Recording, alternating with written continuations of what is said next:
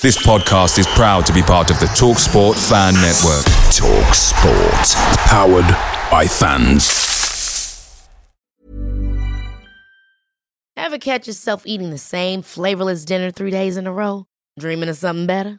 Well, HelloFresh is your guilt-free dream come true, baby. It's me, Keke Palmer. Let's wake up those taste buds with hot, juicy pecan-crusted chicken or garlic butter shrimp scampi.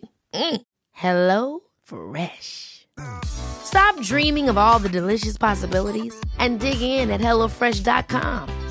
Let's get this dinner party started.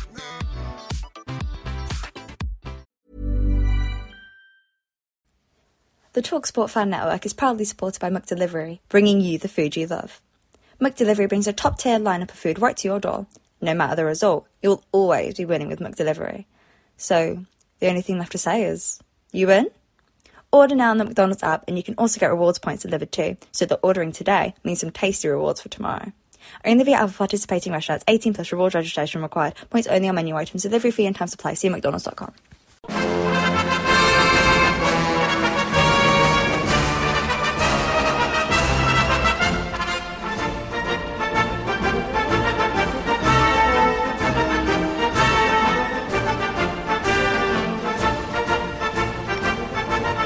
Well, welcome everybody to this first match review podcast, the FBC podcast of season 22-23. I've entitled this episode Deja Vu, or the little image that appears when you view it on whatever player is your choice, because it was same old City, rarely failed to disappoint. But quite honestly, we was robbed. Referee by the name of Whitehouse, I'd be more inclined to call him something else that I won't repeat on here. The final score from the MKM Stadium, it finished Hull City 2, City 1. Disappointing. I'll start with Mark, who's found himself in a quiet cafe near Hull. I'm guessing in a quiet cafe, unless you're doing it from your car. We was robbed, weren't we? I mean, I've seen the penalty now. I wasn't watching the game myself, but I've seen it on the highlights. It was a jump more akin to something you'd see in the triple jump in the Commonwealth Games, wasn't it? I mean, you've probably seen replays now. Dreadful decision for the penalty, wasn't it? Yeah, the ball came over from number 2 Coyle, who was getting a lot of the ball in the second half. I mean, really, the game was turned on its head, and Hull were doing what City were doing for the first 30 minutes. Somebody at the base of the midfield spraying balls left and right. So the ball came into the box to Tete. Naismith was on the floor and stuck his leg out, but Tete stepped over his foot. He was walking away from the goal, stepped over his foot, walked forward, and then fell over. Yeah, in front of the referee, who's conned, and then he goes down clutching his leg like he's been severed from the waist. I mean, it was just unbelievable. I mean, he deserved the booking for diving. It was awful. Yeah, but that wasn't the reason City lost that. I mean, that wasn't the main reason City lost that game. Is because they just failed to keep to keep up any the energy and momentum and possession that they showed. Wasn't there in the 30 minutes, and lacked any changes in centre and midfield, which they desperately needed come the end. They should have seen the game out. There's no way Hull should have won that game. City should have got at least a point. Yeah, no, that's fair. That's a fair summary, and we'll talk more on the individual points in a second. Ian, I mean, look, the facts don't lie at the end of the day. People will say that's the first 3 points loss from a winning position. But, when you have a decision like that, it was right up there amongst some of the worst that we've seen, wasn't it? That decision by the referee to give it. You've seen the replay like I have now probably 3 or 4 times. And when you see it from behind the goal, it looks even worse, doesn't it?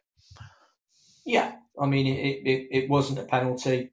And I mean, they won't get a luckier goal than the one they got from the deflection all season. But that's what happens when you lose control of the game. You concede too much possession, and you don't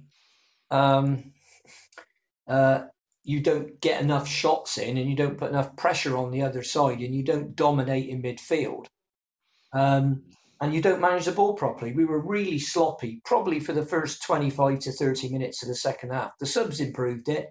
I thought Conway looked quite bright when he came on. But, we did we really test their goalkeeper? Martin in the first half, great cross from Sykes, who I thought had a fine game. Whipped the ball over, nice header by Martin downwards. Keeper made a decent save, diving to his right. Then I think we hit the post at a different time. I can't remember who did it.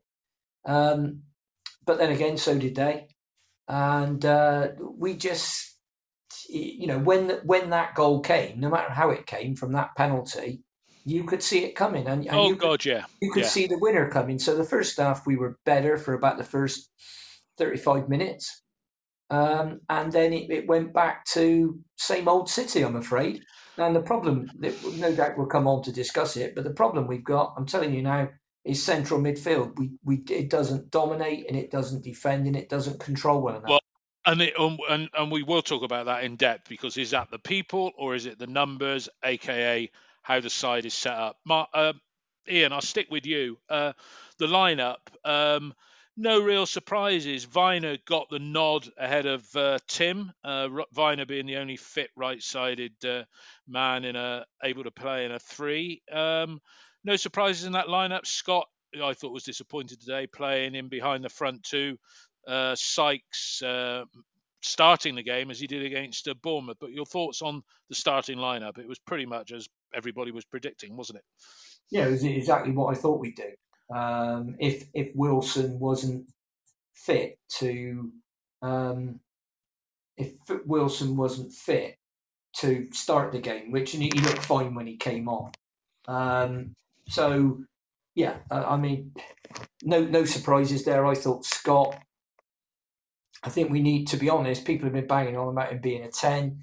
I'm really not so sure. I think he'd be better off pushed back into one of the midfield positions, and perhaps we could try that. If we've got a midweek game, put him in Masengo in there, see if they do any difference. Because, we need somebody in midfield with some creativity and some quality. Having said that, Scott is not the best defender, and this isn't under 18s. This is men's football.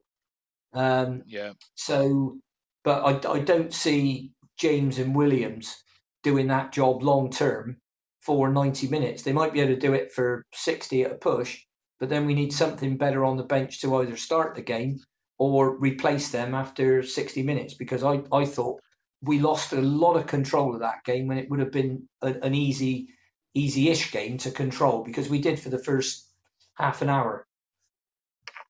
Yep, definitely. Mark, your thoughts on the lineup? I mean, Scott played in the position where everybody wanted him to play, because the talk earlier in the week was, we'll play him at right wing back, and because Sykes has had a good pre-season, but then with Wilson being not fit for a full 90 minutes, he got what he wanted.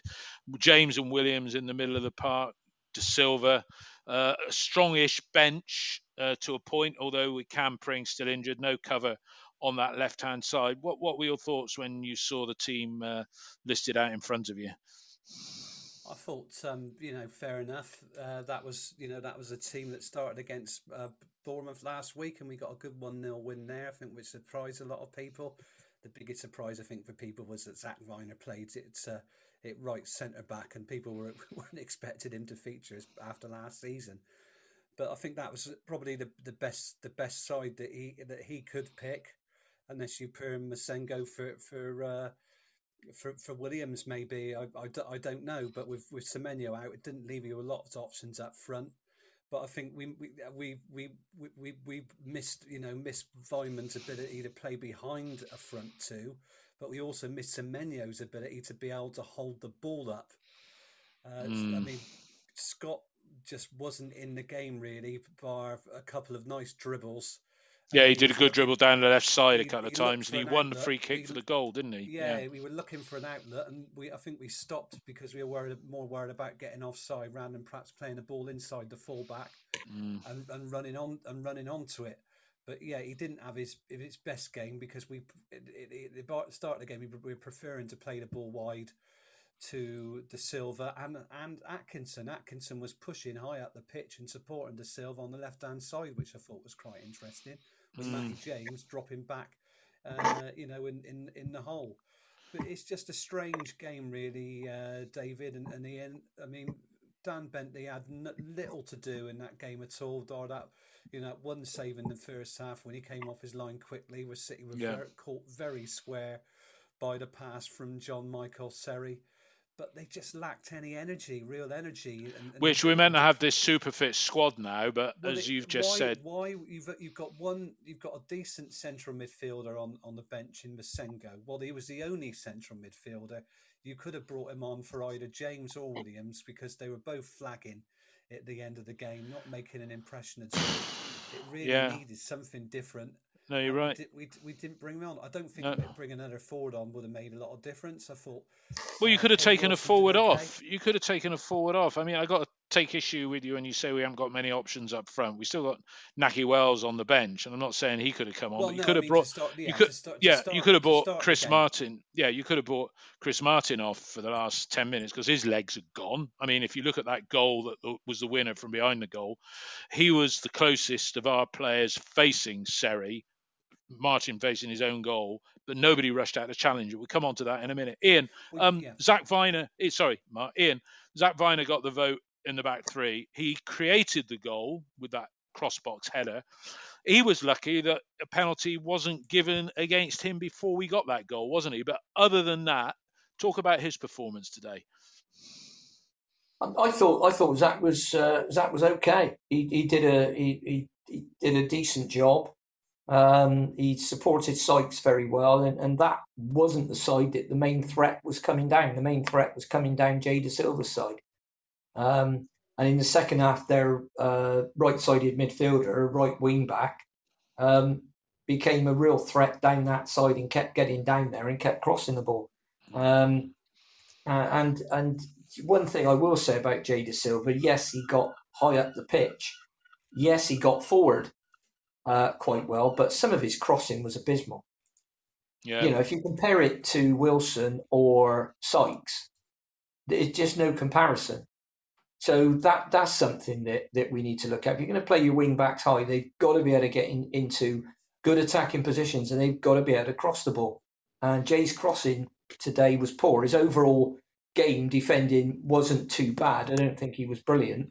But he had a shot wide as well, didn't he, quite late on? Yeah, I mean, it was about, to be honest, he didn't hit the right side of the ball and it swung wide of the far post. If he'd have hit the other side of the ball with his instep, then it would have bent back and he'd have had more chance of hitting the post and going in. But it was fair play, it wasn't a miss hit cross like the one at Stoke. It was a proper shot. So, I think there isn't that much we can do. Have we got a midweek game this week? No, we haven't.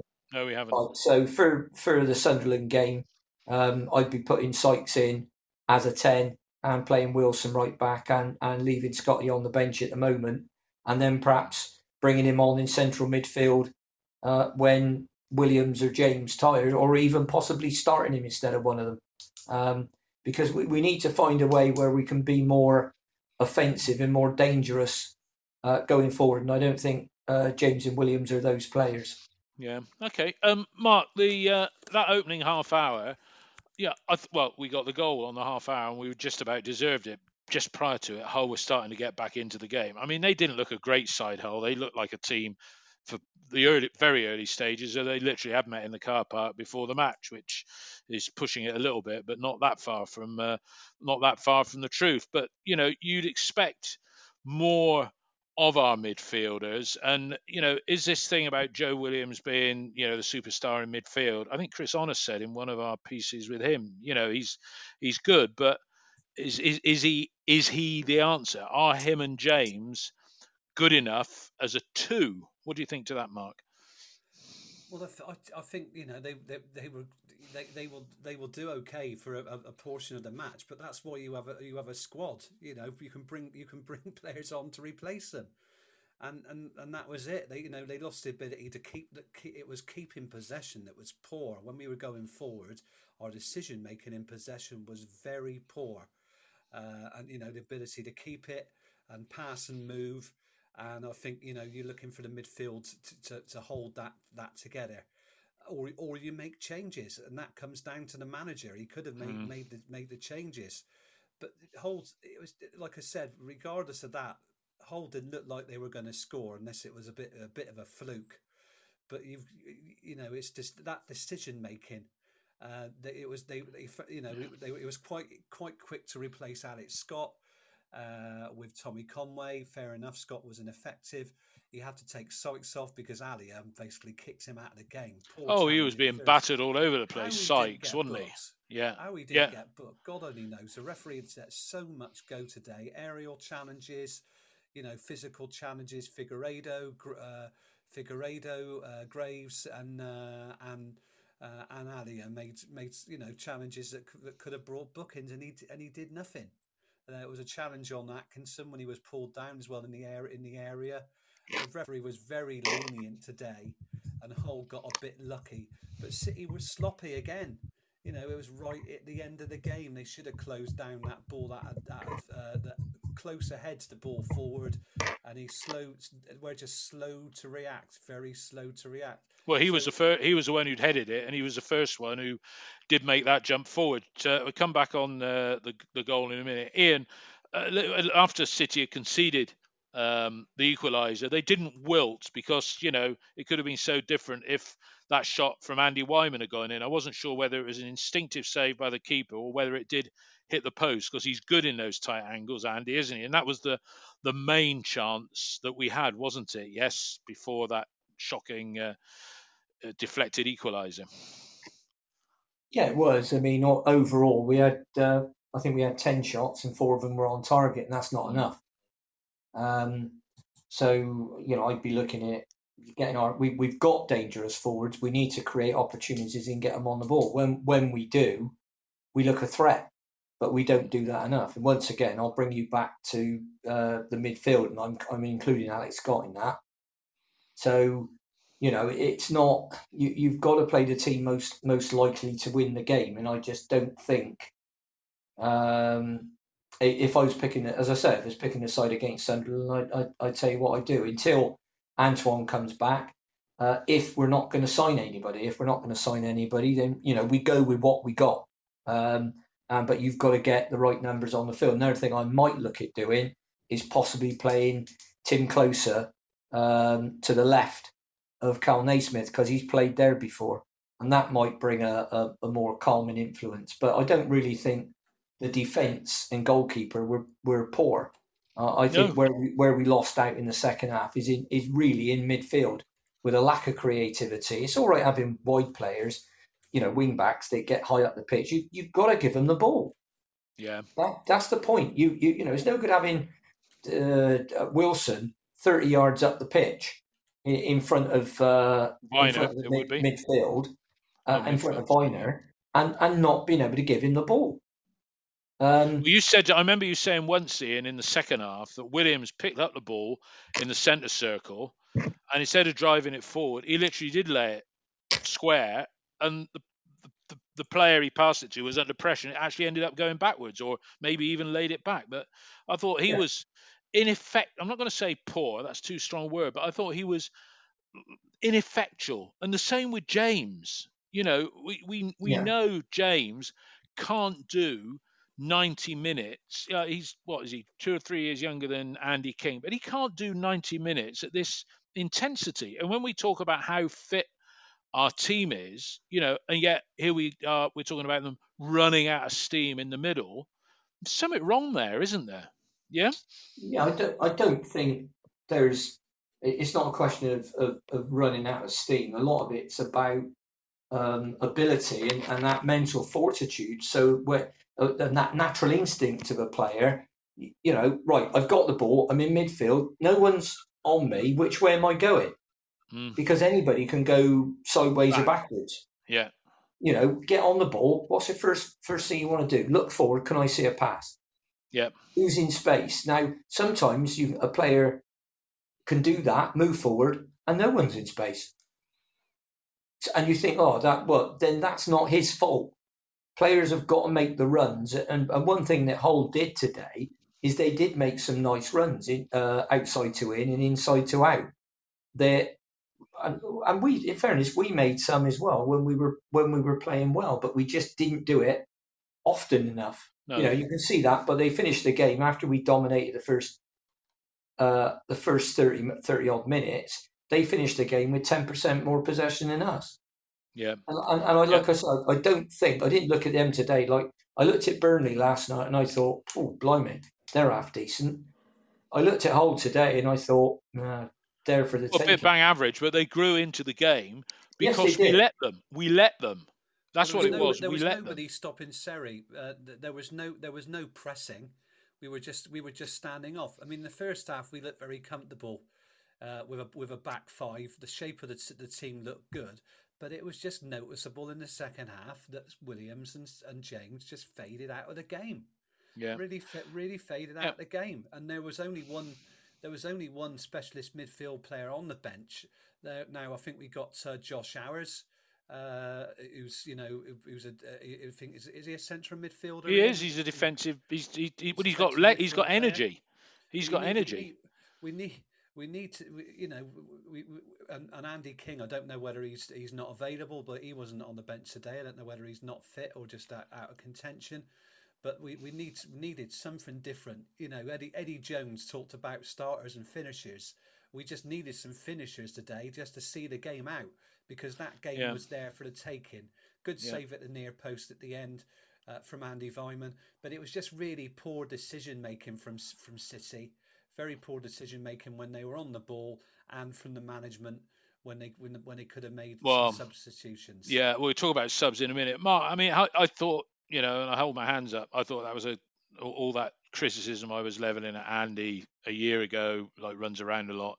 He absolutely proved me wrong, and I thought he had a good. He showed some good energy today, and it was a cracking finish that he got. So I thought he had a good game. How did you rate Chris Martin? Because other than that early header, and I think there was a header where he did one flick on in the second half, I thought he was bang average. And if you're looking to bring extra legs on in the last 5 minutes and run the clock down, right, you could have brought Naki Wells on for him, or even in those very closing stages, this is all about game management, brought in Hanoa Masengo, because Martin's legs are gone, or he used up all his energy. Even Andy Vyman, with the winning goal, he was on the edge of the box, and you could see him. He just knew he wasn't going to get there to close the player down. But Mark, how did you see Chris Martin's performance today? I don't think he got a lot of service, to be quite honest. I mean, he had a header in the first half away from the goal. I mean, he's not one to be played into the channels unless it's against Hull City, and he's playing against a central defender that's who can give him a 5-yard start and make him look like Usain Bolt. I don't think he had that bad a game, but whereas when we operate with somebody like Semenyo, he's better with his back to goal. We didn't have anything like that, so Vyman and Martin didn't work very well together. But our crossing is poor. We either hit the ball over players, and we never seem to play the ball hard across the box or play the ball back for a running midfielder. We're just not very clever with our final ball, really. That's something we got to sort out, because we're really going to miss Semenyo on that evidence. Well, he's going to be out. He's going to be out for this run of games, isn't he? Before the end of the month, which is 15% of the season. 7 games gone. Ian, your thoughts on Chris Martin today? He had a chance that drew an early save, and I'm not being critical of Chris Martin. Sorry, Matty. I'm just saying, Chris Martin seems, if he can walk, he plays the full 90 minutes. It's very rare that he's taken off, and the side wouldn't have lost anything by taking him off with 10 minutes to go to bring Hanoa Masengo in. So, Tommy Conway could have played up by himself for a few minutes, or even Naki Wells if you want to keep the number of strikers on there. So, Ian, your thoughts on Chris Martin today? Well, one issue with bringing Han on is he's never going to score a goal. But he might have stopped the flow of their football through midfield and closed them down more actively. So that's something he could have done. Tommy Conway looked all right when he came on, but in all fairness, he didn't look like scoring. So it's a difficult one. If you look at the 2 goals they scored, one was never a penalty, and the other one probably a couple of people in the crowd got a touch on it before it went in. So that is one of those things that just happens. I think always seems to happen to us though, Ian, doesn't it? Happens to everybody over the course of the season, Dave, and it will even itself out. We'll be outplayed in winning, or we'll score a goal with an outrageous deflection. It's just a kind of shit happens thing, isn't it? Yeah. But no, I'm looking at what do we do going forward? We know what players we need. I'm probably a little bit different from some people, because I say we need without anybody going out, we need a striker, and it needs to be someone either we need a 9 in case anything happens to Chris Martin. I thought Chris Martin had an okay game. I don't think he had a great game, but neither did anybody else, in my opinion. So I wouldn't be. I think what we need with Chris Martin is somebody to play up front when he's not available, so he's not playing every single game. And I don't think I know Brian Tinian thinks Tommy Conway could do it, and we could give Tommy a try. But if I was picking a team against Sunderland from what we've got available, then he'd be in the team. Chris Martin would. Yeah, he would. And I'd go, as I say, I'd go for Martin, Weimann, and Sykes. I'd play it a little bit differently in that if we were good enough. I think our main problem is that lack of real creativity, vision, and forward passing from midfield. And Ian, not to pick you up on there, just to add to what you said there, even if you put Hanoa alongside James and Williams, you ain't got a particularly creative passer in there, have you?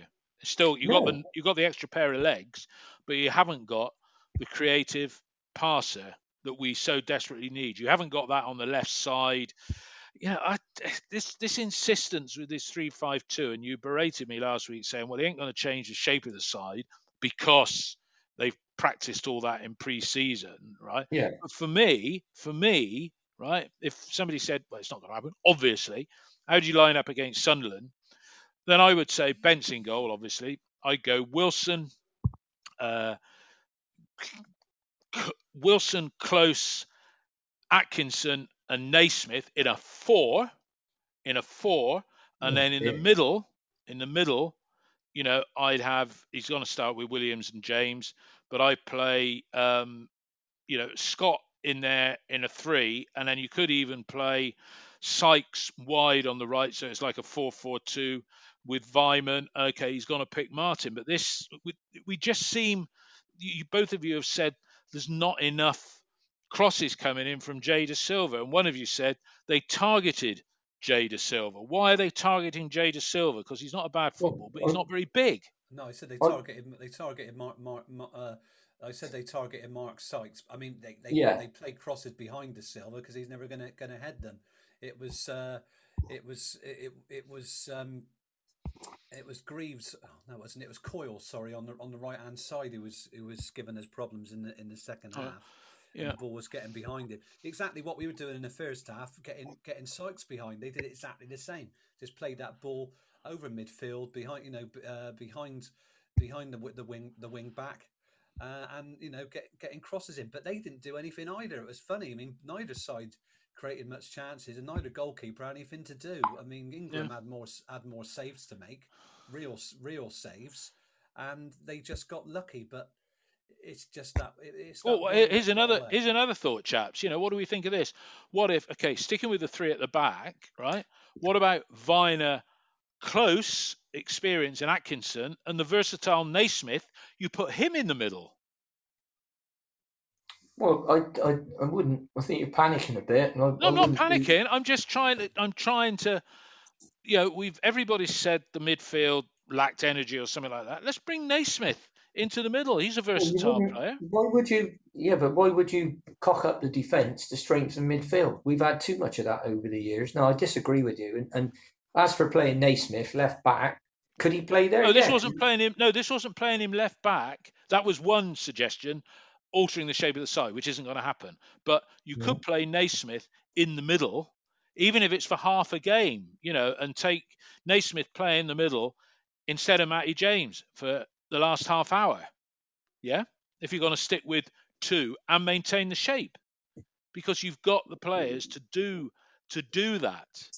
Well, you could, but we don't play. Remember, we don't play 3-5-2. We play 3-4-1-2. Now, if you want to play 3-5-2, you leave out your 10, and you play 3 narrow in midfield. So you put Masengo or Sykes. I'd probably be inclined to put Sykes in the centre of midfield in a 3 narrow, along with probably James and Masengo. Because then at least you've got Sykes who will run forward and will get past the ball. If you play Masengo, James and Williams, they don't get forward and they don't get past the ball and they don't score goals. No. So you'd be solid. I'll give you you'd be solid enough.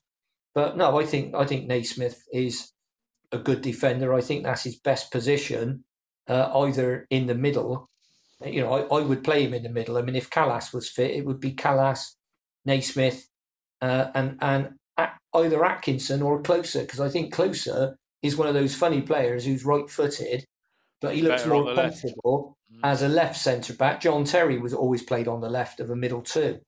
I'd either play even though he's right-footed, right? Okay. Even though he was right-footed, and it's strange. Some people, there was a guy called Dave Clements, always used to play left-back, and he was as right-footed as they come.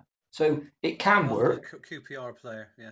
Yeah, and played for Coventry as well. His dad is that Paul Clement, isn't it, who failed as a manager at Derby County, amongst other places? Yeah, I think that might be his son. I'm not sure.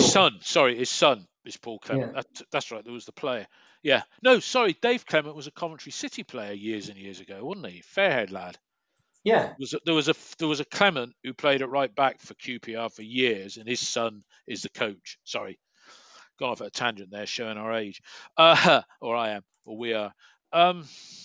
It's difficult, isn't it? Because we said this before the game. It would help us out a hell of a lot, and his value's probably gone down a few points today.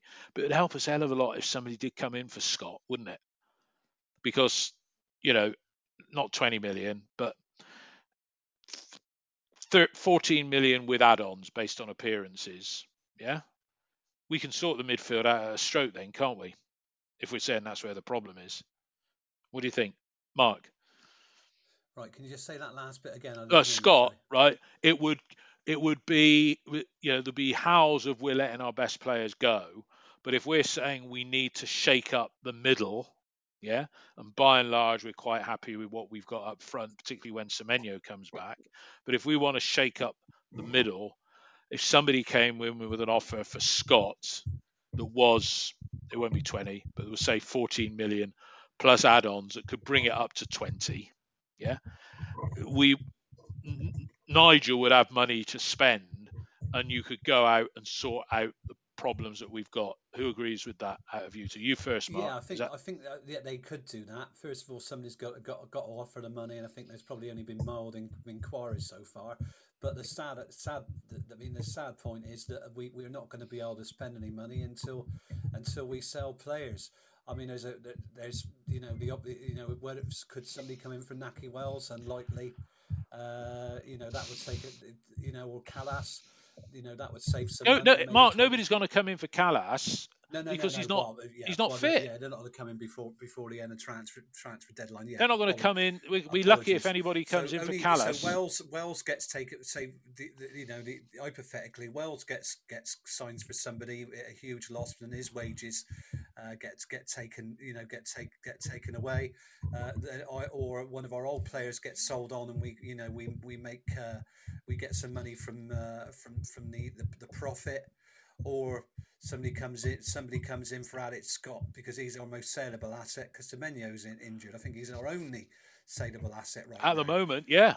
But there's no way we're going to be able to acquire anybody in this transfer window unless we sell somebody.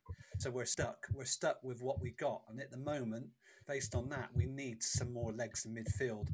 Why he didn't bring Masengo on the day? Somebody left a message here to say that were they just did they not play Wells and Masengo because they want to be moved on?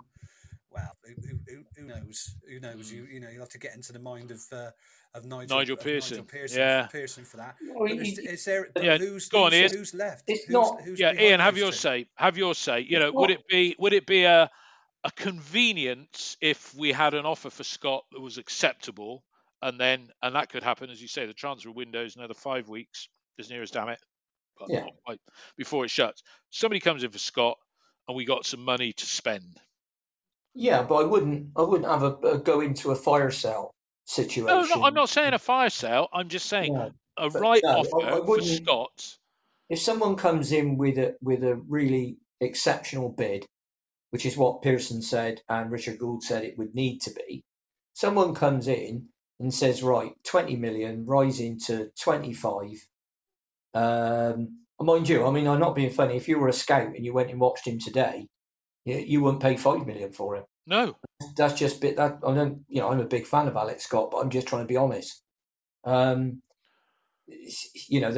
always this tendency when we've got a young player to think he's this, that, and the other, and then I've seen a lot of those over the years, and sometimes they don't actually come to much. Now, I don't think Scott's in that league, but I wouldn't give him away. But he needs to be. We need to find the right position, and having watched him play for England, I know it's not men's football. Having him in a central midfield position would be easier. Now, that would be easier if we switch to 3-5-2, because then you've got two other midfielders in there with him, so he can be the more attacking one. If someone came in with an exceptional offer, what's exceptional? What's an acceptable stroke? I would say 20 million plus add-ons. So how do you rate Scott alongside Jed Spence, who went to Tottenham, different player, different position, but 13 million quid, who had a stonking season in a promotion-winning side? It's 15 million rising to 20. Is that, you're saying that for Scott? Yeah. For Spence. That's what it was. 15 rising to 20. Well, is Spence on that scale? If somebody said 15 rising to 20 for Scott, yeah, we take it. You take it. It would depend on how we got to 20.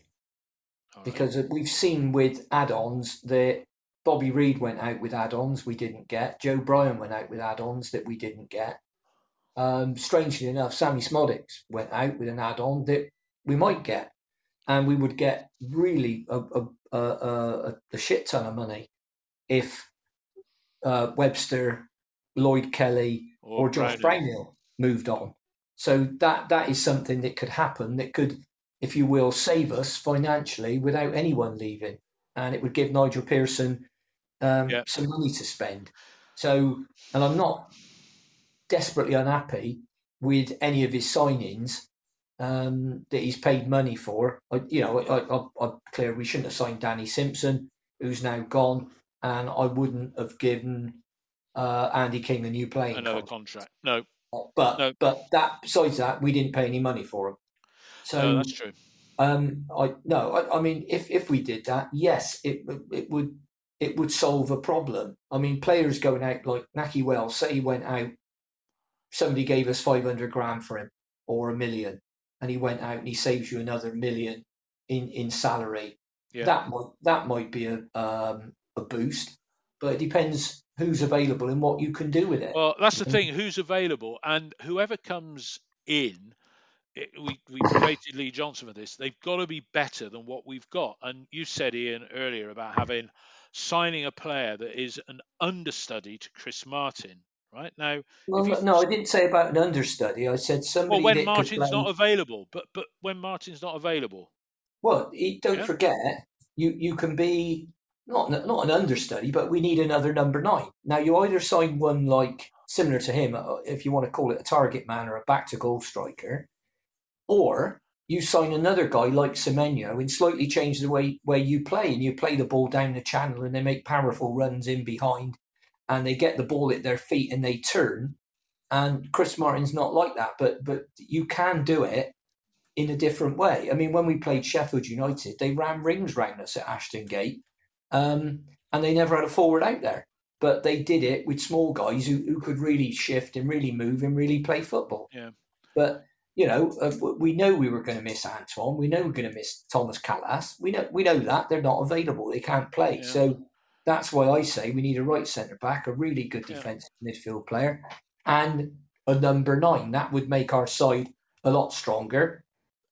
Well, Ian, you say a number 9, and you're classifying Chris Martin as a number 9, yes? Yeah. All right. So, do we go out? I mean, if we'd have gone out and signed the lad from Rotherham that was much mooted, somebody like him, he would have cost us $500,000. I can't remember his name now. He'd have cost us £500,000. He wouldn't have cost us anything, Dave, because he's out of contract. All right, he's out of contract. He went somewhere else. Right. Sheffield Wednesday on a free transfer. Martin is, whichever way you look at it, he is a first pick for the manager. So if you get somebody that's going to be available when Martin isn't available, right? He isn't going to be as good as Martin, because if he was, he'd be in the starting lineup. Dave, you go out and you pick a player, and he might be younger than Chris Martin. Let's say that the bloke you pick is 27 and Chris Martin's 32, isn't he? Then you put him in and you think, right, is he as good as Chris Martin? If he is, he could take Chris Martin's place, and Chris Martin is your impact player from the bench. At the moment, if Chris Martin gets an injury, and I think the other reason that Pearson keeps him in the side is his heading from defending corners. That's another reason that he's out there at the end and he don't. Well, he was nowhere. Ian, he was like Fammy, yeah. Yeah, well, Fammy, but I have to say, was he? I'm trying to see the goal again, but I'm trying to work out where Chris Martin was when the ball was being cleared by Close for the corner. I need to look at that again. Yeah, I'm not trying to. I'm just challenging what you're saying, Ian. I'm not being critical about it, because if you look at some of our players on paper, it's not it. We were happy with the lineup by and large when it kicked off. Yeah. So any player that's come in has got to be capable of displacing who's already there, and those players are going to cost money if they're better. Now, we did a good thing where we picked up Naismith and Wilson as free transfers. They were out of contract, free transfers. But, both of those will start because they're better than what we have in those positions. I'm just worried at the manager's insistence on always playing Chris Martin. And nobody's going to come here if they know that unless Chris Martin, does an ACL, he'll always be in the lineup, because the manager has a certain way of playing. We saw it towards the end of last season, the last 6 games. Yeah. He didn't give Chris Martin a rest. He could have done. What do you say, Mark? This isn't criticism of Chris Martin. I'm just saying we can alter how we play slightly without having this insistence on this player who's a good player, but he's not getting any younger, and his legs are not what they were even when he first signed for us. Mark, your thoughts on that? Yeah, I think he contributed a few goals last season, but I think it's getting increasingly difficult for Chris Martin. But today he didn't get the service. And the other thing is, there isn't anybody with his physicality. Maybe not his height, because he's only about 5'10". He's not the tallest player, strangely enough. And I think he's better sometimes with the ball at his feet. We insist on playing the ball up to his head, when I think he can be better on the ground. He's good with the ball at his feet. He's got a good shot on him, but he needs better service. But the problem with City is, are there players ready to come in? Tommy Conway, I don't think he's ready yet. He hasn't played. He's played a few games on the bench, and at the moment, you think what he really needs is a loan to play football regularly, perhaps in League One. But we can't afford that, because he's ahead for some reason, ahead of Naki Wells in the pecking order. But he's not good. He's not good enough. And really, there aren't the players it's worrying behind him in midfield to create chances for the likes of Chris Martin. So there are issues there. Yeah. Who'd be a football manager, Ian? Hey, you wouldn't want to be a football manager, would you? I would for the money there, and Dave. Yeah, I'd be a football manager tomorrow. I've done a lot more difficult jobs than that, I can tell you. Yeah. All right. Look, we don't want to. let's say we can try and pick a side for next Saturday, and it's going to be a cracking game. I think there's over 23,000 tickets sold already. If they does that include Sunderland? I think so. Well, if it doesn't, then there's Sunderland have sold 3. Yeah, Sunderland always travel in numbers. They which is absolutely fantastic. I know we gave them 3,300, but I think if it's 3,300 plus our 13,000 plus season ticket holders, we haven't sold many pay on the day, have we? Well, pay on the day is that's different to walk up on. Yeah? I think they're saying it's 23,000 now. So if you have people, but that would leave 3,000 available. What I'm saying, if they've had 3,300. And we keep seeing this number quote over 13,000. Well, how many is it? 13,000 in 4? 13 and a half. It is it? Yeah, that's the figure that Nigel Pearson said. Thank you to the 13,500 people who've purchased season tickets. There we go. 13,500 plus 3,300 Sunderland fans. Call that 17,000. It's 16,800, right? So you've got 16,800, and we're saying how many tickets of how many? Well, they say there's 23,000 being sold. Right. So you've got that number minus 23,000 is 6,200 tickets we've sold over and above our season. We'll see. So I think capacity down there for a football game is about 26. Yeah.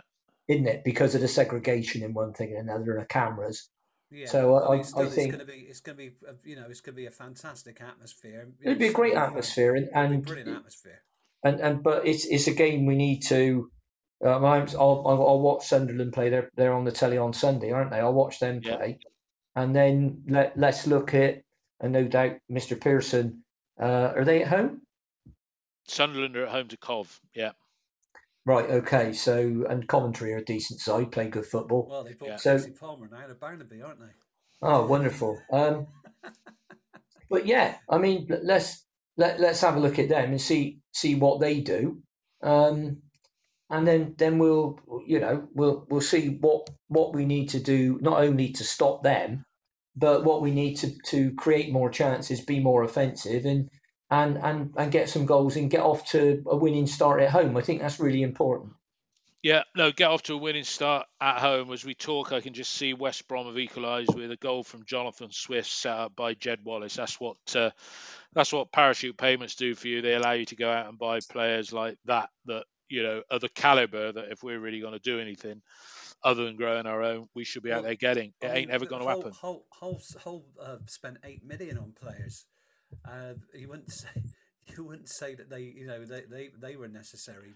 No, but they're players that are unknown quantities. $4 million on Turfan, yeah, two Turfan, and they spent they had on loan last season. They spent just over $4 million on him, and got. But didn't they sell somebody? Didn't they sell somebody for 20 million Lewis, quid? Keane Lewis, yeah, they sold. Sorry, they did sell Keane Lewis. So we could be as prolific, whatever the word is, with our money if we sold Alex Scott for that money. Because look at their midfielder, that Figueiredo. We'd love somebody like him in the side. I mean, is he a defender? All right then. Yeah, all right. Defender. But you know what I'm saying? Sarri. How much did they pay for Sarri? He came on a free transfer from Fulham. They out of contract? Out a few times. Yeah. He was a free. Out of contract on a free. Yeah, imagine. You don't know what kind of money he's earning, Dave. He might be out there on 25 grand a week. We weren't going to pay that. Yeah. Right. Okay. Because that would be a player you'd want somebody like him. Yeah, it'd be like Hano Masengo on steroids. I mean, Ian, how are we going to feel if Wednesday week, not next Wednesday week, we've lost on the opening day, perish the thought we've lost to Sunderland, perish the thought, yeah? Or we've drawn, having been 2-0 up and thrown a two-goal lead away this time. But let's say it goes L in the Cup with a not too easy game up at Wigan the following Saturday. Again, who wants to be a manager? The pressure starts mounting, doesn't it? Even at this early stage of the season, yeah. Well, that's his job to A, cope with that pressure, and B, come up with the solutions. I rarely disagree with what Pearson says after a game. Very rarely does he. He's not one of these managers that comes out and says, "Oh, how great it was." And I've listened to a lot of what he said after the game. Okay, it was an in-house interview. The club won, and I didn't disagree with anything he said, because he said we lost control of the game in the second half. We got sloppy. Our passing was sloppy. Overall, there's some good things to take out the game, but we needed to control it a lot better in the second half and put them under more pressure, which is exactly what I've said and you've said. So I don't disagree with it, but where sometimes I part with, I can't become a member of the cult of Nige. Is whilst I'm not exactly in the same boat as Mark Carter, who is very critical of him, but Mark states a lot of facts, and they're true about number of games he's won and all the rest of it. But Nigel gets paid an awful lot of money to solve the issues. And if he solves the issues, fantastic. I'll be the first one chanting there's only one Nigel Pearson if we're in the playoffs or whatever. So, and that's not a question of being two-faced. That's a question of reflecting the reality of what's happening. And we need to be, somebody said to me, I think it was you said to me, well, would you be happy with a 12th place finish? No, I wouldn't. I wouldn't be content. I wouldn't be happy, because I think you come into any league and you try and win it. Now, all the rules change if you go up in the Premier League, right? If somebody said to me, right, you're going in the Premier League next season, Ian, you've got all the money and all the rest of it, would you be happy to just stay in that division like Bournemouth did, like Burnley did, and others, others? The answer to that would be a resounding yes. Yeah, absolutely. I'd be happy. In fact, I'd be bloody delirious in doing backflips down Winterstoke Road. But we need to be. But realistically, Sunderland have spent a long time in the third division. They haven't spent a fortune, and they're coming to Ashton Gate next Saturday, and that's a game that we should win. Yeah, no, you're right. 100% right. So let's not have any of this. We have to see what they do. But there's a general groundswell, and I've gone with the flow on that. There's a general groundswell of acceptance that progress is finishing 12th. Now, it doesn't. This is our 8th season. I couldn't remember the number when I was chatting yesterday. This is our 8th season in the division, and whatever you say about Lee Johnson, all right, his first season, it was still progress, even though we almost went down. But every other season after, well, I think the next 3 or the next 2, definitely, we improved, and we would have done even better had we not had that second half of the season collapse in 18 and in 19, to be fair. But let me just one other topic I want to discuss before we wrap up. Mark, sorry. It's we got to beat Sunderland, and it's happy days, really, isn't it? Yeah, then we can go to Coventry for the cup game. Maybe change the side a little bit, but Sunderland must win's not the word, but ought to win a better description. Do you agree? Yeah, I think that what's come out of today, it was the first half hour showed how well City could play, defend well, good shape. Players making runs, putting the other team on the back foot, but it's been able to make that progression to score the second goal, and then you really make it hard for the other team. We're just not able to do that. We seem to hit a brick wall. It's like leading a race when you're somebody was a pace setter in a race. When you used to see those things with Cohen over, somebody would go to the front, but you knew they'd get caught up. Yeah. After a while, and we just fade and fade and fade, and you can't do that. No. If you do, you make changes. Otherwise, there's an issue there. So there's definitely an issue in midfield. There's still lots are good. We know we're missing our best player in Semenyo for 6 weeks, so we got to cope with that problem. But we've really got to make that step up when we're in control of a game. Make that step up and go forward and not just grind to a halt. And I think we're still too nice. I mean, they had 11 fouls they were against our aggressive. 5.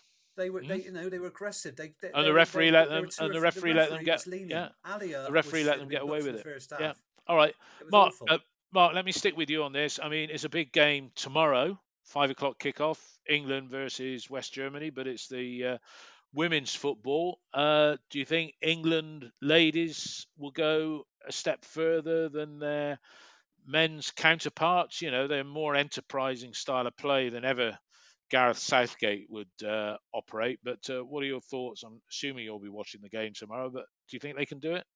Yeah, because of one person who's made a huge difference, and that's Serena Wiegman, the manager.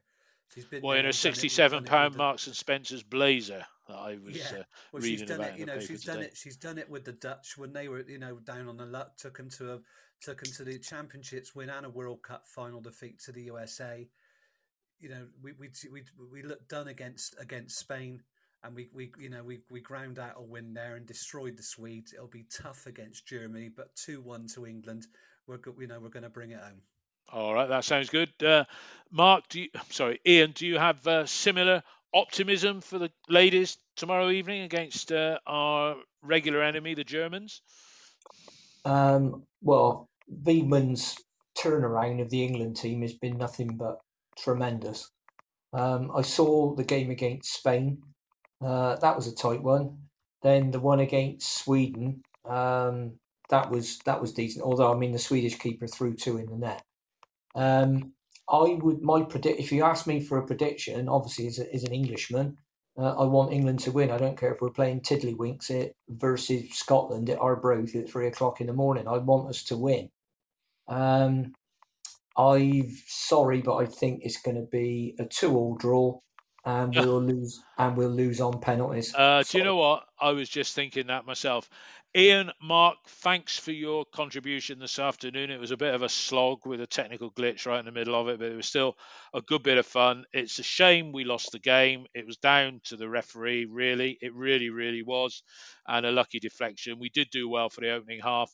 Ian, Mark, thank you. And everybody who's listened this evening, thank you for your support. We're going to sail through 90,000 downloads before the end of this month. We've had over 1,500 downloads for the previews that we did with Gary Hours, thanks to Gary, Chris Honor, Richard Latham, and Gregor as well. That's been good fun.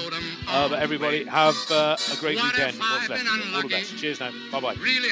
God bless everybody. Ta-da. I always feel happy as a king when the red robin comes bobbing along. There'll be no more sobbing when he starts throbbing his old sweet song. Oh, wake up, you sleepyhead. Get up, get out of bed. Cheer up, the sun is red. Live, love, laugh and be happy. What if I've been blue? Now I'm walking through fields of flowers. Rain may glisten, but still I listen for hours and hours. I'm just a kid again, doing what I did again, singing a song. When the red robins are bobbing along.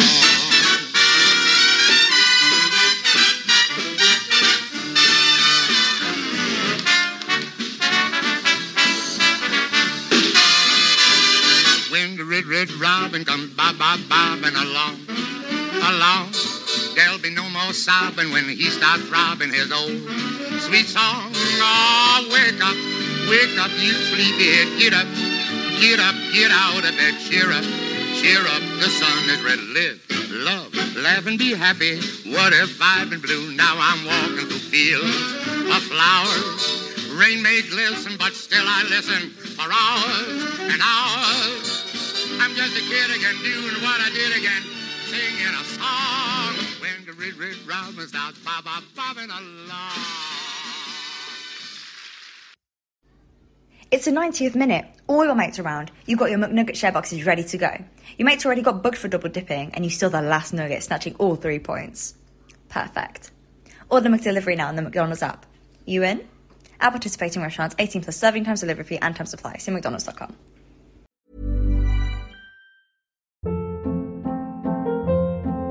Hold up. What was that? Boring. No flavor. That was as bad as those leftovers you ate all week. Keke Palmer here, and it's time to say hello to something fresh and guilt-free. Hello Fresh. Jazz up dinner with pecan-crusted chicken or garlic butter shrimp scampi. Now that's music to my mouth. Hello Fresh. Let's get this dinner party started. Discover all the delicious possibilities at hellofresh.com. This podcast is proud to be part of the TalkSport Fan Network. TalkSport. Powered by fans.